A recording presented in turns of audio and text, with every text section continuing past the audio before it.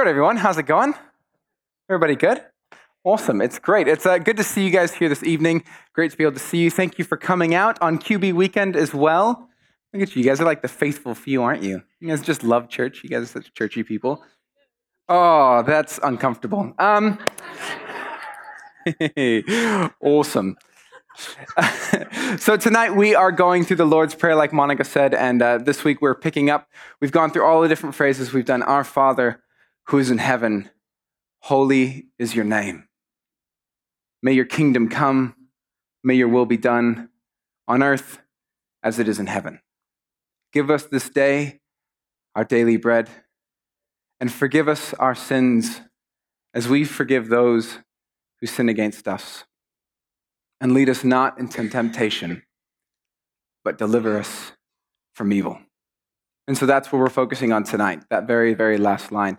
But before we jump into that, I wanted to talk about something else really briefly, and that has to do with honesty. How many of you guys would consider yourself an honest person? Oh, there's a fair few of you. You guys are better than me. I'm going to have an honest moment with you. Hey, see what I did there? And I'm going to say I have a bit of a challenge with honesty in that I feel like I struggle with being honest to people, but not in like a bad way. It's like in a good way, and you might relate. Part of it is because I grew up in Mexico. And in Mexico, you're often very polite to people. And on top of that, my parents were pastors, and so I was like the pastor's kid. And so I had to not tell the truth politely all the time, right? So, hey, Colin, wouldn't it be great if these guys came over for dinner? Yeah, I would love that. Colin, don't you think they've done a great job? Oh, it's amazing. Haven't they spoken so well? Great. Haven't they sung beautifully? Amazing. There's just a level of politeness which there's like a sociable, acceptable of lying. And that would also come true. It got even more twisted. Haley didn't realize this when we met because Haley's very down the line about what's right and what's wrong, and I've got a little bit more gray. But part of that was because when I was traveling between the U.S. and Mexico, we would often bring in sound systems for the outreaches we were going to do. We would bring in computers that we would use at different programs. The only issue is that might have been slightly illegal at the time to bring in undeclared goods. And so I remember specifically as we're going through these border travels, and particularly with Mexican police at that time, they weren't the most honest of policemen. So if they saw anything of value, they wouldn't actually give the government any of the tax from your imports. They would just pocket it for themselves and keep the cash. So I remember my dad specifically telling me, so Colin, we're driving through the border. If they ask you what we're doing, say we're going on vacation. And if they want to see your bags, show them this bag. And so I'm like, there's a 10-year-old like, okay, I guess lying to the police is fine. And so it kind of developed this thing within me where honesty became a slightly gray area for me. And it came to a head when I started interacting with other cultures, specifically the German and the Dutch. They have an ability for truth-telling that goes beyond anything I've ever seen before. So I'm, this good Hispanic kind of pastor's kid that politely lies to everyone to not hurt anyone's feelings. And then we would be at this YWAM school where you'd have all these different cultures getting together. And here you'd have these Dutch and these Germans who would tell it like it was. Like all the girls would be in their dorm room and they, at a YWAM school, you eat a lot of food. And so there would be a regular discussion as all the girls would be like, well, do you think I've gained weight? Do you think I've put on a few pounds? And all the other Americans and usually British would look and be like, and Hispanics would be like, no, you look great. You've not put on any weight at all. And the Dutch girl would be like, yes, you have gotten fatter. At which point she'd ball into tears and she's like, I don't know what I said. She asked the question. Or someone else, one girl I remember specifically, one girl got a haircut, right? And she's getting this haircut and then she comes out with this bob and she's like, oh, I don't know. Do you think it looks okay? I'm not really sure about it. And everyone else is like, oh, this looks great. And I'm there and I'm like, oh, you look amazing. And then this Dutch girl goes, no, it makes your face look boxy. And I was like, oh, but when that happens, something within me felt so uncomfortable because I think honesty is something that I'm like, when you get that raw honesty, it's like crazy weird, hey? It's both refreshing and terrifying at the same time. And as I was thinking about that and I was thinking about the scripture we're looking at tonight, I realized that there's a level of being honest with other people that is quite difficult. When you get really, really honest, which means you're getting really, really vulnerable, when you have to do that with other people, it's incredibly difficult and it's incredibly awkward. And then as I looked through this verse even more, of lead us not into temptation, what I realized is that this verse makes us do something even more uncomfortable than being honest with someone else. It has us take a moment where we have to be honest with ourselves. Telling someone that their haircut doesn't look great is a lot easier than looking at your own heart and saying, I need help, or I can't handle this on my own, or I've screwed up, I'm the one who needs to go apologize. That kind of movement of self-realization and looking inward at yourself and saying, whew, this is where I'm honestly at, I think is one of the most challenging things for us to do. But regardless, at this point in the prayer, that's where it takes us. Lead us not into temptation. Lead us not into temptation. Now, it's difficult to understand this verse at first because when you read it, you're like, well, lead us not into temptation. Does that mean God is normally going to lead us into temptation? Like, is God in the business of being like, here, why don't you just go do all these things that you shouldn't do? Well, obviously we know, no, that's not correct because God never tempts us. That's not who he is. He can't do that. That's not in his character. So then if it's God not leading us into temptation, what does this verse mean? What does this line of the prayer talk about? What is Jesus trying to have us get at in order to understand it? And to understand it, we have to look at one word, which is a word we're often really uncomfortable with in today's society. And that word is sin. Now, sin, when Jesus said it, it fit really well within the cultural time frame. Everybody really understood what it meant. Everyone was like, yep, I'm on board. I understand the role that sin plays in our lives. But nowadays, that word doesn't so easily gel or vibe in our culture, eh? I mean, honestly, when I hear about the word sin, the first thing that comes to mind are the street preachers that I remember seeing on the corner of London. And they're the ones who'd stand there and they'd get up on their soapbox and be like, you are sinners and you're burning in hell. And I always be like, wow, that feels really, thank you. It's very kind. It's really loving. And it's even more awkward because they would push sin so hard that it felt so irrelevant to life. Like, for example, my friend Lalo, who's from Mexico, he was in the band that I was in. He was walking through London one day, and one of these street preachers comes up and says, you are a sinner, and you're going to burn in hell unless you repent of your sin. And Lalo, who has been a Christian for most of his life, at the time was working as a Christian missionary in Youth with a Mission, was like, hey! But Lalo's kind of more rude and honest than I am, and he'd be like, how do you know I'm a sinner? And just like asked him point blank, at which point I felt really awkward at the honesty. And the street preacher looks at him and he says, it's because you have an earring. You're a slave to the world. You're a slave to your temptations. At which point Lalo was about to unleash a very non-Christian response, and I hurried him away in order to save us all the embarrassment. But often sin brings up that connotation in our minds, eh? Sin, you're a sinner, you're bad, you've done something evil, and it becomes this impersonal thing, like it's this, because we exist, we're inherently dirty, and it's really easy to disassociate ourselves from sin. And while that's a popular notion today, that's not necessarily a great biblical picture of sin. In fact, throughout the whole of Scripture, this canon of Scripture, you see the weaving of the effects of sin all throughout. And its effects are way more nuanced and way more complicated than just bad you're going to go to hell. See, when you look at sin, you have to understand that God has created things good. He's created a way for us to thrive as humans. He's created us for relationships, to relate to one another, to take care of the earth, to grow, to be involved in business and technology. He's created all these great things for us to do. And what you see in Scripture is sin is this weird twisting and this corruption of the good that God has intended. And it becomes this self-destroying nothingness that takes away everything that was good and leaves nothing but brokenness and hurt in its path. It's sin that when you think of Adam and Eve at the very beginning, it was sin that made them think that they could be like God, and so they forced their way into the top to take charge. It was sin that made Moses think that he can go and kill a guard to execute his own form of justice and self-satisfaction. It was sin that made Jacob and Esau fight and attack each other and twist and lie to one another, all to try and seek the good that would normally come from their father's approval. It was sin that eventually led the kings of Israel, who thinking they needed to protect their society, took their babies and threw them into a fire as a sacrifice to the gods.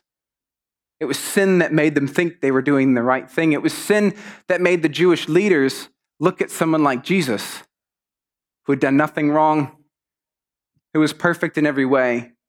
And it's only sin that can make them look at him and think, yes, the thing we need to do to protect our people and our heritage is to kill that man. And so you see the weavings of sin, this destruction of what should be good being twisted into bad, and it hurts and kills and destroys whoever touches it. It's a disease that has come upon humanity. And you see its effects today. It's sin that can allow someone to twist religion into a means of attacking and slaughtering innocent people on the street. And it's sin that will make us look at people who are different from us and be inherently afraid of them. It's sin that will make our economies based on slave trade and forced labor. It's sin that will terrorize and destroy our relationships. It's sin that when we are in a close relationship and we feel it falling apart, causes us to lash out and hurt the other person before we get hurt ourselves.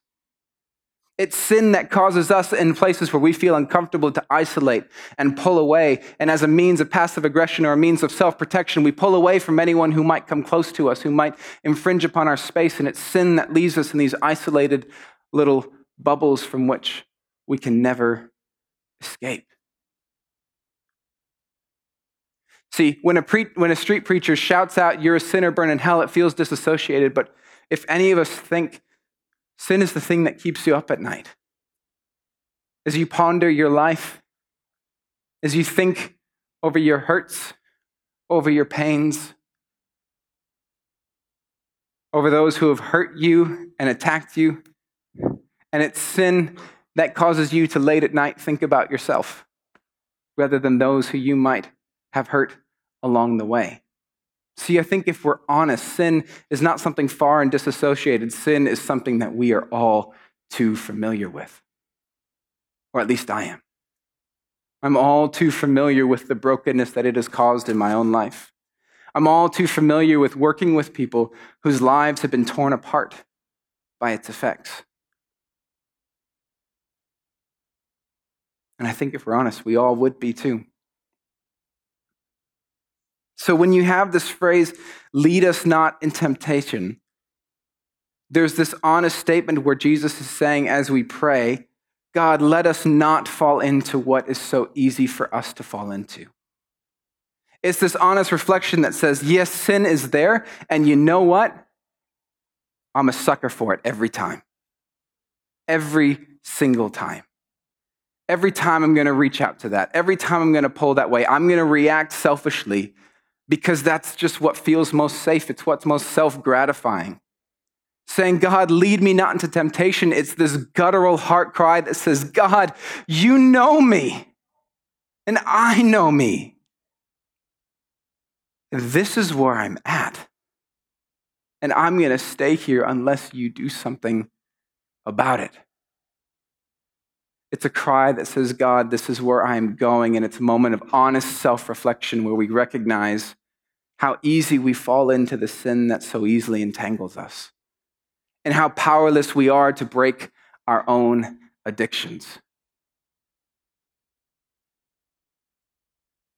The thing is, if we're honest, I think this prayer, this moment of self-declaration, this honest reflection can actually be one of the most freeing things we can do. Because it means we get to let go of the masks that we often wear to hide the sin that we live in. And particularly if you're a Christian in here, I think you know what I'm talking about. We are very awkward around sin, which is funny because we all say, guys, I'm a sinner saved by grace. I'm just like you. But we do not talk that way. You want to know how I know? When I was doing a theological study, we had a class called Christian Spirituality. And in this class, we talked about, ways of praying and ways of becoming closer to God. It was kind of all this kind of spirituality stuff. And so on one of our lectures, we decided, or the lecturer wanted us to talk about sin. And I remember just laughing because here's a place where all of us as Christians, we all say, oh, I'm just as flawed as you. We're all broken. We're on a journey together. And then they had a moment, they're like, hey, do you guys want to talk about some of the sins that you face or the sins that you walk through? And this is no joke how the discussion went. Yeah. If I'm honest, guys, look, honest moment here. When I wake up, I find it really hard, to read my Bible, so I watch TV instead. I'm really sorry. And someone else was like, bro, it's okay. It's okay. There's forgiveness there. And someone else was like, you know what? Sometimes when I have my money, sometimes I think I should give it to someone else, and then I don't, and I feel real bad. And somebody else was like, hey, it's okay. There's forgiveness. And I'm sitting at the back, and I'm just as bad as everyone else because I'm not going to say anything either. And I'm like, well, this is the sum honesty that a bunch of Christians who've been journeying together for weeks can come up with. What's our sin? Well, when I wake up in the morning, I watch TV instead of reading my Bible. That's like the most surface level sin you could ever come up with. No one was ever like, I watched porn this morning and I feel okay about it. No, that did not happen. No one was like, yep, I sleep with my girlfriend. No one's talking about that because we feel so awkward and shameful about sin because we hold up this image because we're Christians and we think, oh, everything's perfect. We walk around saying, well, yeah, I'm probably tempted by the lesser things, but thankfully I'm not tempted by the bad things. And we come into a place like this and we worship and we say, God is good. But during our week, what are the things that we've been involved in? What are the things you've dabbled in? How have your relationships gone? Have you responded kindly when you've gotten into an argument? Have you listened to someone else rather than jumping in self-defensively? Have you gone through the prayer as you watch porn one night and then wake up in the morning and say, Jesus, I will never do it again, only then to go and do it again the next evening and then to wake up and then do it again the next evening and then to do it Monday through Friday and still somehow think, yeah, no, but it's okay. God's going to deliver me. It's fine. When we cry out, when this prayer comes through and Jesus has us go through this moment, we say, God, lead us not into temptation. There's an element of wonderful, joyous freedom in opening up and saying, yeah, this is me, God. This is what I struggle with. I struggle with looking at pornography because it's incredibly self-satisfying and I get a hit of intimacy when I can't find that anywhere else. And that's what I'm going to keep on going to unless something changes. Yeah, God, I find it hard to relate to people and I lash back and I attack because I'm afraid of what they're going to do to me, so I end up sabotaging my relationships. I do that because it's the most self-satisfying and safe thing that I can feel. Can you see how there's an honesty when you begin to pray that way? And then when you come to God as your Father, you no longer come with a mask. You no longer come trying to present yourself as this presentable person before God. You come with all of your humanity, all of your brokenness, all of your sin, and you say, God, this is me. Let me not fall into temptation. Let me not stay in the sin and the brokenness which surrounds my life. Let me not continue the patterns of sin that have characterized my family from generation to generation. God, let me not act like my father or my mother to my children now, because if you don't act, I'm just going to keep repeating those same patterns. Because the same disease that has corrupted humanity for all those years still rages war within us tonight. And there is freedom. Such freedom in saying, God, this is who I am. This is where I'm at right now. Lead me not into temptation.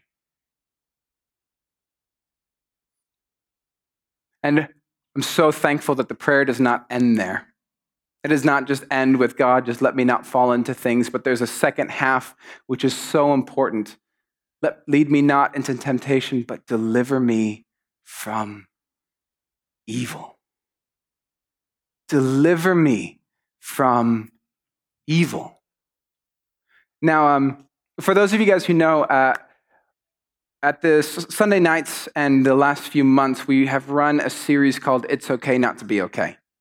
And it was an amazing series. I was so profoundly moved by all the things we talked about. This core message was, it's okay for you to be broken. It's okay for you to not be okay. It's okay for you to not have it all together. God meets you in your brokenness. We brought up all these tensions and realized that, God doesn't always fix things in a day. And sometimes you have to live a lifetime with the struggles you're facing now. Or sometimes life doesn't work out perfectly and you have to walk through the grief of what that looks like. And we did this amazing series picking that all up. But today, what I love about this prayer is there's this flip side to that message that we shared for those few months. Yes, God meets us in our brokenness. Yes, he understands us in our grief, in our faults, and in our failures. Yes, he comes alongside of us and gets stuck in the muck with us there even then. But the beautiful message is that God does not leave us there. But God is in the process and in the business of transforming and delivering us out of our brokenness. And we have to hold these two in tension. I would be brokenhearted if you came and all you ever heard is that God's just going to cry and feel bad with you. I'd be brokenhearted if you think God's never going to change or break into your life or break or change any of those patterns that you've been stuck in for years. I'd be brokenhearted if you think, well, this is how my family's behaved. My father's been an alcoholic. My grandfather's been an alcoholic. So, I guess I'll be one too, and Jesus can be with me in the midst of that. I would be torn if we leave in that place and you don't understand that there is deliverance in God. He is in the business of changing our lives. It's the story of what he has done throughout all of Scripture. What happens when Israel is waging away in slavery for 400 years and they cry out, God, deliver us from evil. What do you have? The Exodus. And then as Israel is stuck again in exile under foreign occupation, under the midst of the Romans, and they cry out, God, deliver us. What do you find? Jesus comes in and opens up a new way. Even those who do not know they're in bondage, you have people like Paul, who was so torn up in his sin, so caught up in the way of operating that he presided over the death of Christians because he thought it was the best and most safe thing to do for his people. And what do you find? A God who transforms. God meets with him on that Damascus road, and from that day, Paul is never the same. He then spends his lifetime in a radical different direction, 180 degrees from where he was, and he's almost unrecognizable. What you see in the first few chapters of Acts and what you see at the last few chapters of Acts are fundamentally different. God is changing and transforming lives, and he still does it today. If you were here this morning, I don't know how you could not be moved by Pat Buckley's story. A story of someone who was bound in drug addiction, weeks away from death, hears the voice of God calling him out, and he is never the same. And he has spent the last years and years and years leading other people in freedom out of their bondage into freedom in Jesus Christ. I'm sure if you just looked at this room, if you asked questions to each and every one of us, there would be moments all of us can point to and say, God did that. God delivered me. From the brokenness that I was stuck in, I found healing. From the sickness that I was bound with, I found strength. From the loneliness, I found community because there is hope in life in Jesus Christ. And we need to know that. And if we lose that, what do we have?